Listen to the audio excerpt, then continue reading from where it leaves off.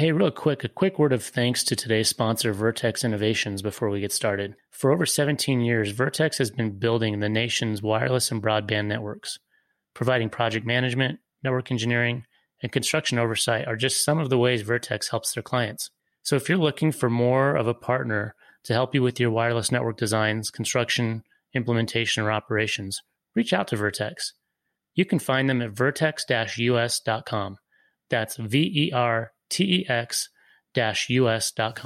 Welcome to the 5G Guys podcast, the premier resource for industry insiders and newcomers alike to explore anything and everything wireless telecommunication. We discuss, explain, and explore all things wireless technology. So let's dive right in. Welcome your host, Dan McVaugh and Wayne Smith. Hello, everyone. Welcome back for another episode of the 5G Guys. I'm Wayne Smith and joined by my co-host, Dan McVaugh. Hey, everyone. Welcome back for another episode. Great to have you. We're excited today to have Dr. Jim Lansford as our guest. Jim is currently the Director of Technical Standards at Qualcomm, working on Wi-Fi, autonomous vehicles, and other advanced technologies. Prior to Qualcomm, Dr. Lansford has been the Chief Technology Officer for 3 different wireless startups and also a Senior Technology Leader for Harris and Intel. He currently and previously has served as a member or chair on numerous technology standards groups, whose role it is to define the new technologies that are coming out and how they work so that they'll be compatible across multiple industries, geographies, and companies. Dr. Lansford also plays an important role in the research and education sector. He's been the teaching and research faculty at Georgia Tech, University of Colorado, Oklahoma State University, and Texas State University. So welcome, Jim. We're excited to have you here and help us explain the basics of Wi-Fi. Thank you. I delighted to be here, and hopefully our listeners will find this conversation useful and informative and help them understand how all this technology works. Awesome. So what we like to do a lot of times, we've done several of these 101 episodes. We've done a cellular 101 that kicked off our season last year, I think is our first episode, Wayne, if I'm not mistaken, and others. We've done some on satellite, our previous episodes. So a good way we always found to start off is just kind of go through the history of the technology, how it came about, what it was intended for, maybe how it's changed over time. Is that maybe someplace you could kick us off, Jim? Yeah, sure. That's interesting. It's an interesting area. In fact, the history of Wi-Fi in a lot of ways goes back almost 50 years, maybe a little more than 50 years. The University of Hawaii developed a technology called Aloha Net back in the early 70s. And they developed the technology to be able to communicate between the different islands, the Hawaiian Islands. And what they needed was a radio technology that allowed people to send data packets back and forth between different places on the islands and do so in a way that wasn't necessarily centrally coordinated. So there wasn't any kind of, cellular infrastructure at that time or anything like that. So they wanted a technology that would allow multiple users in sort of an ad hoc fashion to communicate with each other over what's called a packet radio network, where we're sending little packets of data. And that Aloha system, it's called the Aloha Protocol, for obvious reasons, since it was developed in Hawaii. It eventually evolved into what it became part of wired Ethernet. And then because it started out as wireless, it was kind of interesting. It came around full circle, and back about 30 years ago, that technology started being integrated into what we now know as Wi-Fi. And by wired Ethernet, that's basically the cabling that most people would see in their office that their computer might hook up to if it's not using Wi-Fi, right? Right. So if you have a cable modem or a DSL modem, or however you get connected to the internet, quite often those devices, whether it's called a modem or a router or whatever the term you might have heard, it'll have a little connector in the back. It looks like an overgrown phone cord connector, and that is connecting you over a wired technology called Ethernet. And Wi-Fi is actually an outgrowth of that technology that's wireless Ethernet. So the way to really think of Wi-Fi is it's sort of that wired computer connectivity cable, but being done wirelessly. Makes sense. I'm kind of a fan. I'm notorious for weird analogies to try to explain things. Wayne and I have explained to our listeners how Spectrum works and 5G and 4G and 3G work using an analogy of cars on a highway, and the highway is the spectrum and the cars are the technology. Do you have any sort of similar analogies you've used over the years to explain how Wi-Fi works to people? Yeah, absolutely. Of course, actually teach the Wi-Fi class at CU Boulder. And so one of the ways I introduce the concept to my students is, imagine you're at a cocktail party and there's a group of you who want to talk to each other. And in these groups of people at a party, people can come and go. And the way that Wi-Fi works is kind of solving that problem from a protocol perspective, a formal set of rules perspective, where we have a bunch of users that want to communicate with each other, and eventually maybe through to the internet. And then we do that. This cocktail party analogy allows me to explain how that people get permission to talk, and that we listen before talk, for example, at the cocktail party. So if you're at a cocktail party and people are talking, we always listen when nobody's talking, then we'll start talking. And if two people start talking at once, then everybody goes, oh, wait, we have to stop. And we back off, and then somebody will start talking again. And that's the kind of basic concept behind the way that Wi-Fi works, is that you have a random number of users, could be any number of people that want to join the conversation. They'll all start trying to decide when they can talk and when they have to listen. And this cocktail party analogy is quite useful to help explain the way that Wi-Fi and actually a lot of other kinds of networks operate. Yeah, that's really interesting. I know that a lot of folks, in their homes since technology has evolved, we have so many connections.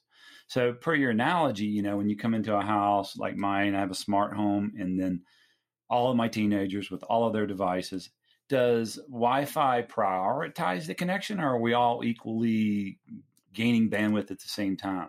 Well, that's a great question. In the early days of Wi-Fi, and so to give you a little bit of more history, there's a group of engineers that get together 6 times a year. We've been doing it virtually for the last couple of years, but there's a group of engineers that get together 6 times a year to work on the rules for how that Wi-Fi works. It's a bunch of communications engineers that we decide on the protocols, the etiquette, if you will, of how people talk. And in the early days of Wi-Fi, which was really Wi-Fi began in the standards bodies about 30 years ago, and the first version of Wi-Fi that came out was around 1997.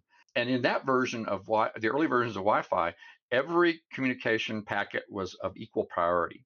So if you were trying to do voice or video or listen to a thermostat or whatever you were doing, every packet had equal priority. Every bit of information was equal priority, and nobody had any priority over anybody else. And so again, at the cocktail party, everybody had equal rights to jump into the conversation anytime that they felt like that the air was, nobody was talking. Well, obviously that works better for some things than others. And so starting really around not quite 20 years ago, in the early 2000s, we realized that some packets needed to have priority over others. Some kinds of things like voice conversations, voice packets. If you're talking with someone, then that voice information, you want it to get through pretty fast. You can't let it sit around for a second or two waiting to get permission to get out on the network. And so we prioritize voice the highest, and then video next. And then we have other kinds of traffic. They're called best effort and background traffic that we prioritize at a lower priority.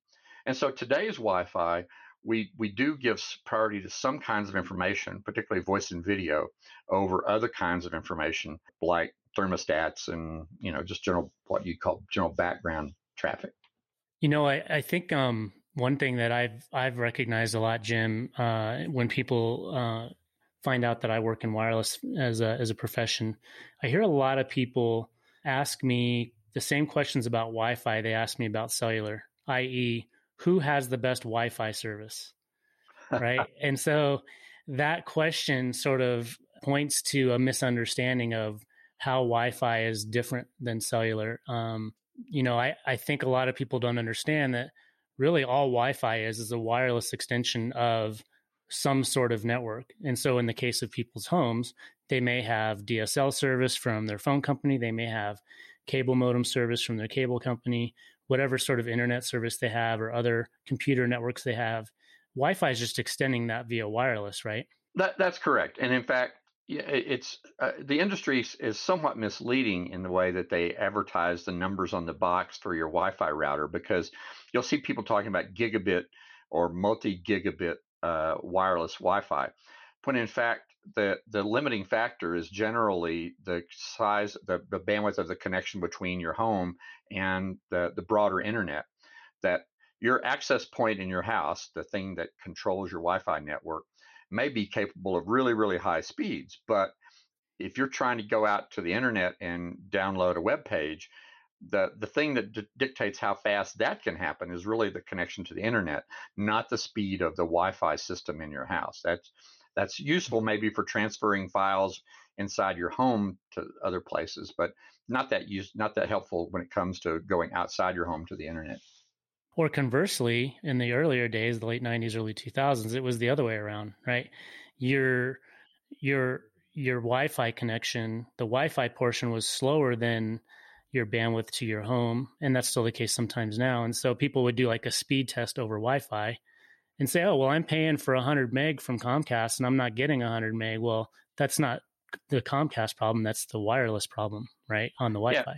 Yeah. And to kind of go back to our cocktail party analogy, if you have two people talking to each other in a room by themselves where there's no contention, there's no people having to share the air, the sound, then you can go really, really fast. But in Wi-Fi, we're trying to support, I think a lot of people would be surprised, once you get all these gadgets in your home, it's not unusual for people to have 20, 30, 40 things connected to their home Wi-Fi.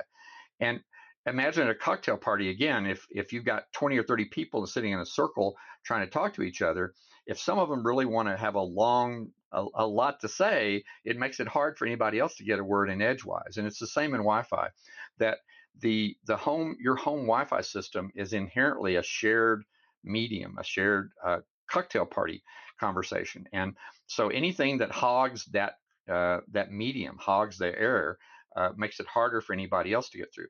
So a lot of times in a home environment, especially if different Wi-Fi devices have different speed capabilities. So some older Wi-Fi devices may talk really slow and everybody has to wait for them to finish before they get a chance to speak. Yeah, I think, Dan, that's a great question. I get that a lot at my house. Hey, the Wi-Fi is not working. Actually, the Wi-Fi is working perfectly. It's the provider and the broadband provider. And trying to explain that, I think a lot of people miss that piece of it, that it is only as good as the connection to the outside world, whether it's cable, point to point, whatever that broadband technology is. And that is one of our main, like my wife, so we have multiple floors. And this may be a good question for you, Jim, is that you mentioned the word access point. And, a lot of folks, when they get Wi-Fi in their home, connection to the router is in a way different place in their house. Mm-hmm. And, I think there's limiting factors in any Wi-Fi, just as in cellular or anything else, of the environment, that you may need multiple access points in order to have good Wi-Fi in your whole house. And so has technology changed enough in order to, I know we use a manufacturer called Ubiquiti, right? I have access points, garage, upstairs, downstairs. And we seem to now, I've alleviated the problem in my home of having poor connectivity, because the car requires a Wi-Fi connection to do software uploads and different things. So do you think the technology has improved in a way that where multiple access points are necessary, or is it getting so powerful that we don't have to go down that path? So let's take this cocktail party analogy and step further to the situation you're describing. That what an access point does is really the access point decides is the person in the middle of the conversation. So if we have a group of people at a party, in a Wi-Fi system, they're not actually talking to each other.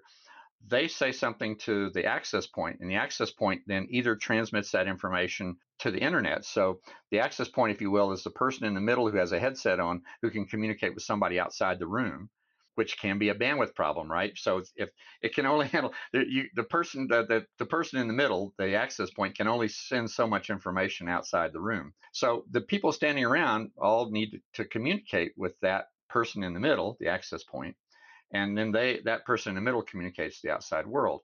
Well, that can only work so far, right? If somebody's the opposite side of the room, the access point might not be able to hear them when they say, "Hey, I need to say something." And so we can have multiple access points. So imagine another person who's a conversation leader in another part of a big room. that they're connected by a headset to the main person who's connected to the outside world. So the two people who are the conversation leaders can talk to each other over their headset, if you will, and then the person who's the outside world communicator gets the opportunity to relay that to the outside. So you can have clusters of conversation in your home. These are called mesh networks, where the two conversation leaders, the two access points, can communicate with each other, and then one of them goes to the outside world. So it helps extend the range. It makes it where you can carry on conversations over a larger area. These have to be designed carefully, however, because obviously the two access points, the two conversation leaders, can't be carrying a conversation over the same pipe, if you will, the same cup and string that the people that they're talking to in their conversation group is part of. So that I think the analogy is awesome. I love it. You and I could get along really well with our analogies. I love it too. It explains a lot, and like I will try to use some of that vernacular with my family about the access point side of it. So your point about I think you touch a little bit on the concept of spectrum, and we've talked about this in other episodes, whether it be in cellular, in satellite, other technologies, and we've talked a lot to the fact that in cellular, for example, there's very specific frequency bands that the FCC allocates and regulates, and in most cases, that spectrum is given exclusive rights to a specific carrier to use. So Verizon has different spectrum than, say, AT&T or T-Mobile. In the world of Wi-Fi, can you explain how spectrum works and how that's managed and regulated by the FCC? So that's a great question. One of the reasons why Wi-Fi has been so spectacularly successful is because it uses something called unlicensed spectrum. And this really was an outgrowth of the rules that the FCC created in the late 1980s. And so the first band that was used by Wi-Fi, the first part of the spectrum that was used by Wi-Fi, is the same part of the spectrum that's used by microwave ovens, was used by cordless phones a lot. They're not so much used by cordless phones anymore in that band. But it's a band that's there. You don't have to pay to use. It's completely free. It's called, in Europe, they call it license exempt. In the United States, we call it unlicensed, which means the FCC sort of sets the ground rules. And anybody can use the spectrum as long as they obey the ground rules. And they can use it for just about anything. And so, like I said, in this band that's called the 2.4 gigahertz industrial, scientific, and medical band, which is where Wi-Fi started, you had cordless phones and baby monitors and microwave ovens and Bluetooth and all kinds of stuff webcams could all operate in that band. And of course, they interfere with each other. They all step on each other. And the FCC basically says, it's fair game. You have to design your systems to be able to withstand the amount of interference that you might get from other devices, and that you can't, if there's somebody who is already given permission by the FCC to have a higher priority, you have to give way to them and let them do their thing. But by and large, the 2.4 gigahertz band especially is global. There's microwave ovens all around the world using it. There's Wi-Fi all around the world using it, and nobody has to pay. So all you have to do is develop the chips, produce the equipment, and then get the products out in the market, and nobody has to pay to use the spectrum.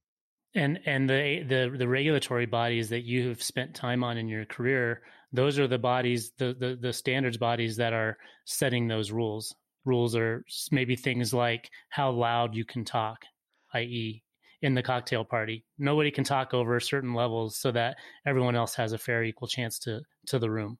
Right. And so those standards bodies, which are the engineers that develop the protocols, try to work closely with the regulators. And so there's a back and forth. Almost all of these regulations are done in a public process.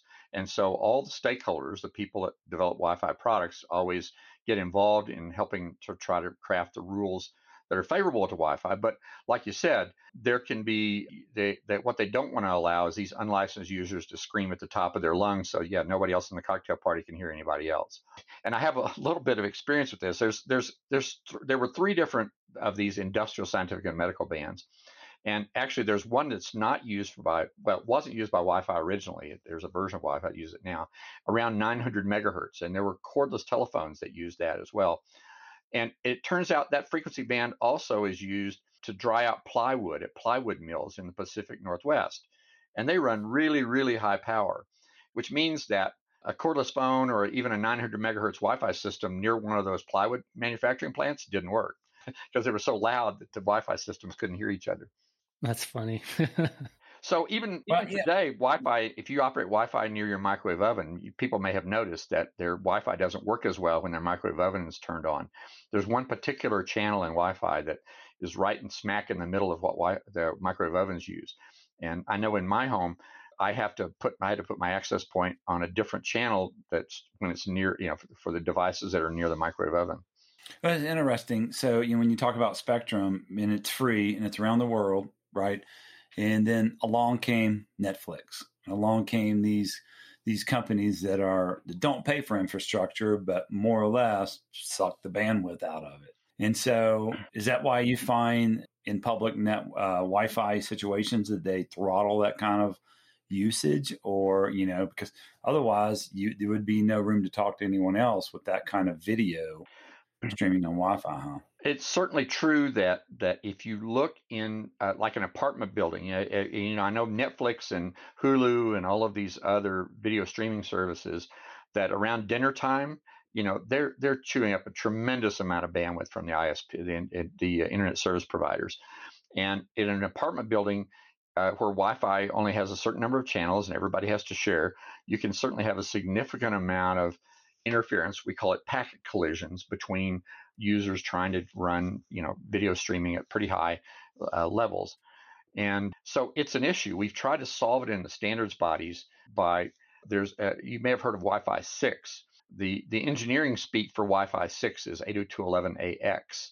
And the English term for 11ax is high efficiency wireless, where we've tried to design the protocol to be more efficient when we're dealing with multiple video users trying to share the medium. How do we schedule these video packets so that we can lower the probability they're going to collide in the air, if you will?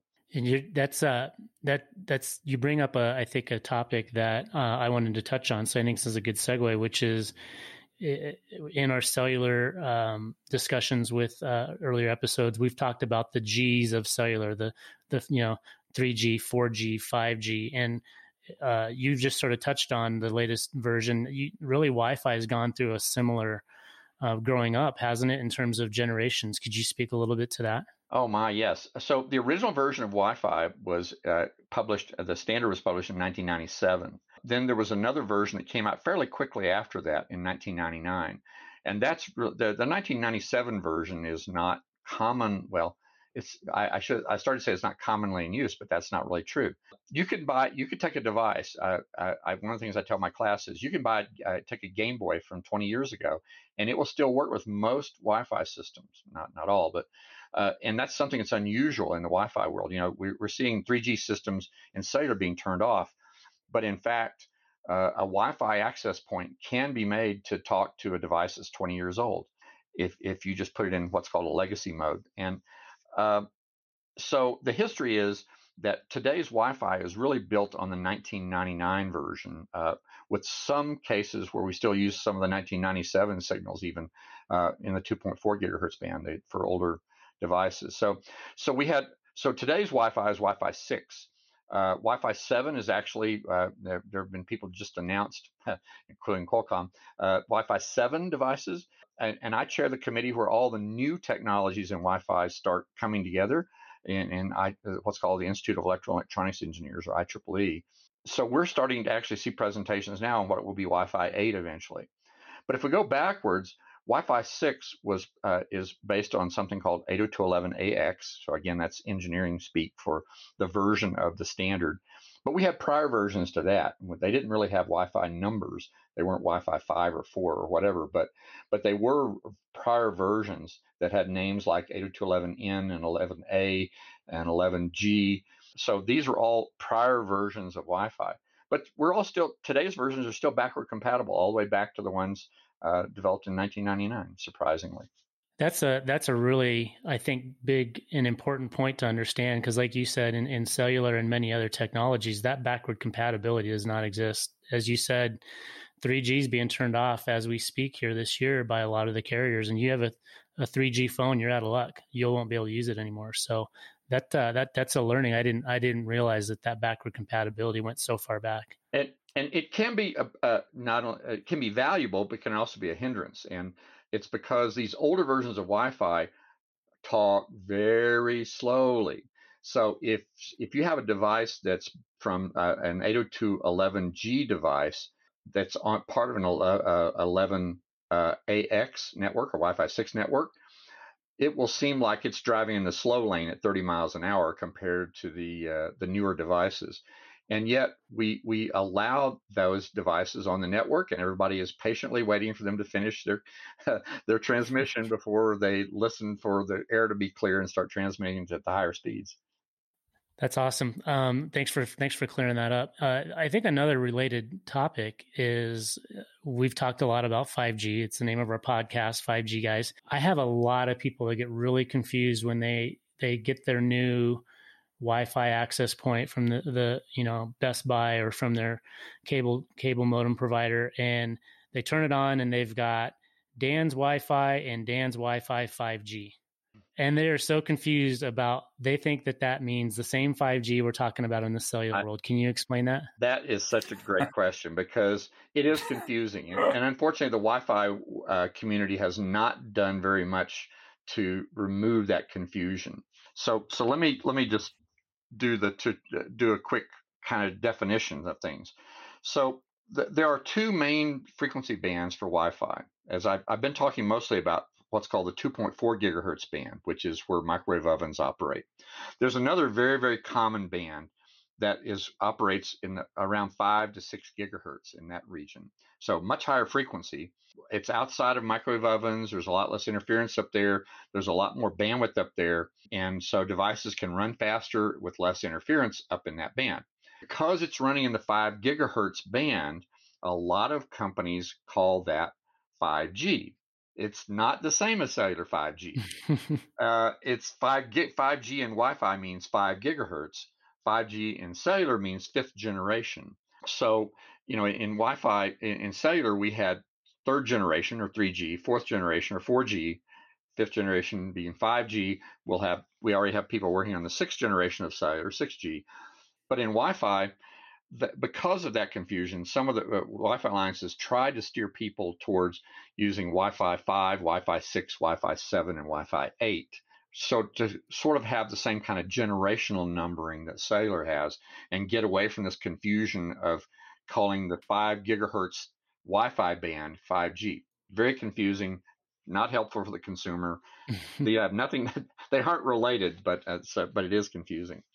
Yeah, I think a good question that came up for me is that, who is now the time for Wi-Fi 6? And if it is, who should consider it, in their networks? I mean, do you need it at home, or is it just a nice to have at this point in time? Well, one of the things that Wi-Fi 6 is designed for, as I mentioned, Wi-Fi 6, its name inside the standards body was high efficiency wireless. And there's a couple of things about Wi-Fi 6 that are useful, but they're probably most useful in enterprise, where there's high densities of access points, things like football stadiums or places like that, where you have a whole bunch of people trying to use the network at once. So Wi-Fi 6 is really a step above previous generations of Wi-Fi in its ability to handle highly congested environments. And that's especially important because there's a new frequency band that was just allocated by the FCC a couple of years ago, and that is the 6 gigahertz band. There's no older Wi-Fi technologies in that band. That band used to be used for, people remember those big satellite dishes, the big 10-foot across satellite dishes. Those were part of what were called C-band satellite uplinks, and people don't use those big satellite dishes anymore. So a lot of that spectrum was freed up for Wi-Fi to use. That spectrum doesn't have any, there's no 20-year-old Wi-Fi devices that use that spectrum. So it's what we call a green field. And you can be very efficient in using the most modern protocols in the 6 gig band. So there's a part of Wi-Fi 6 called Wi-Fi 6E for extended that uses these new frequencies, very little interference there, very clean spectrum, really wide bandwidths you can use, and you can really squeeze a lot of performance out of a Wi-Fi network, especially in a high density environment like an enterprise or a football stadium or a public venue, an auditorium or concert or something like that. You can really get a lot of performance out of these Wi-Fi 6 systems in those kind of environments. Hey, Jim, are there also, one of the things we've explained to listeners about a big difference between 4G and 5G is some of the capabilities it brings at more the enterprise level, the industrial level, where things like latency and jitter become important. Latency meaning how quickly the network responds to you, not how fast the data comes down to you, right. For example. Is there something similar also in the different generations of Wi-Fi? And if so, is that prompting different use cases for Wi-Fi similar to what's going on with the cellular generations of technology? So the Wi-Fi world is certainly trying to focus on improving latency. Most of the Wi-Fi world historically has been focused on speed, right? And there is there's a part of the 5G world called enhanced mobile broadband, where it says faster and faster and faster and faster. And the Wi-Fi world has historically been focused on making it faster and faster and faster until Wi-Fi 6 came along. Because Wi-Fi 6 realized we're seeing a lot of congestion. That's why we called it high efficiency wireless. We're trying to learn how to better manage these packet collisions and make the networks more efficient. But fundamentally, Wi-Fi is a listen before talk technology. It's the cocktail party. So if you've got something you need to say urgently and somebody's over there talking on some long-winded thing, then we don't have a good way in Wi-Fi to shut them up to say, I need to say something right now, the building's on fire or whatever. It's hard in Wi-Fi to force somebody to shut up in the middle of their exposition to get an emergency or a high urgency information through. So we've tried to work in Wi-Fi to figure out ways to do that, to get her into these special scenarios where we can do ultra reliable, low latency communications. And that's, if you're familiar with 5G, there's a special class of services called ultra reliable, low latency communications. Wi-Fi is trying to shift to do a better job of that, even though we're listen before talk. So if somebody's hogging the conversation at the cocktail party, we can't really stop them in the middle of their conversation, but we can say, everybody be quiet, because we need to listen for somebody who has something urgent to say. And so we can stop conversations. We can pause everybody's conversation briefly to let anybody a high urgency packets through. But fundamentally, it's a challenge for Wi-Fi, being a listen before talk technology, to handle these really super low latency. Like one example people use is telemedicine and robotic surgery, right? If you're trying to control a robot doing an appendectomy on somebody in Alaska from 1,000 miles away, that robot really needs to be within milliseconds, thousands of seconds, responding to the surgeon's commands. It's hard to do over Wi-Fi in an environment where you got 50 people watching cat videos, right, on the same access point. So it's a challenge for us as engineers. We've come up with some pretty clever ways to try to get around that, but it is certainly a challenge in the Wi-Fi world to try to deliver these ultra reliable, low latency kinds of packets. Wow, what a great podcast so far. I have learned so much about something that I've used so often, at home, and as we try to solve different customer type applications. So what's the future hold for us? I know, we ran a little long, but I'd love to hear what you from your experience, and where are we going? Well, that's an interesting question. Wi-Fi 7 is coming up, and Wi-Fi 7 is focused on really taking more advantage of these new frequency bands that the FCC has given for unlicensed use. So you'll see a lot of really interesting new ways of really high bandwidth kinds of use cases. The early Wi-Fi 8 discussions are going to focus on trying to solve these low latency issues, trying to get latencies down below 1,000th of a second if we can figure out how to do that. And it's going to force us to create some different alternatives to the normal listen before talk operation. And in fact, there's some things that are built into Wi-Fi 6 even that are more cellular-like. We can actually, like I said, we can pause everybody and do things more like cellular inside this what are called trigger frames, where we can do things where we look at allocating time and frequency blocks in a very efficient way during these intervals of what are called the acronyms OFDMA, but it's really like cellular, where we look at most efficiently how to divide time and frequency to be very precise and very high performance in the way that we use the frequency and time that we're given. So basically, the future holds more speed, lower latency, and the ability to handle more of these kind of mesh satellite access points, and having higher capacity in this what are called the backhaul channels, the way that these two access points talk to each other out of in their own side channels that's not part of the cocktail party conversation. So we're going to see basically more efficient use. I would call it evolutionary, maybe rather than revolutionary in terms of Wi-Fi 7 and Wi-Fi 8, but I think you'll see it just get better and better.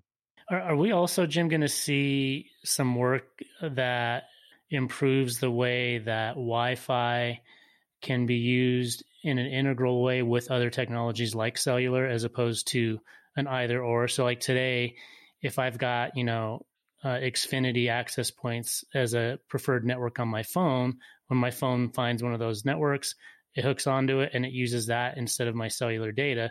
The problem is if that Xfinity access point is a crowded cocktail party and I can't get a word in edgewise, my phone isn't intelligent enough to recognize that, bounce me off of that back to my cellular connection, for example. Are we going to start seeing efforts that are going to allow all of these technologies really to play together better and work as tools in a toolbox together to improve the experience?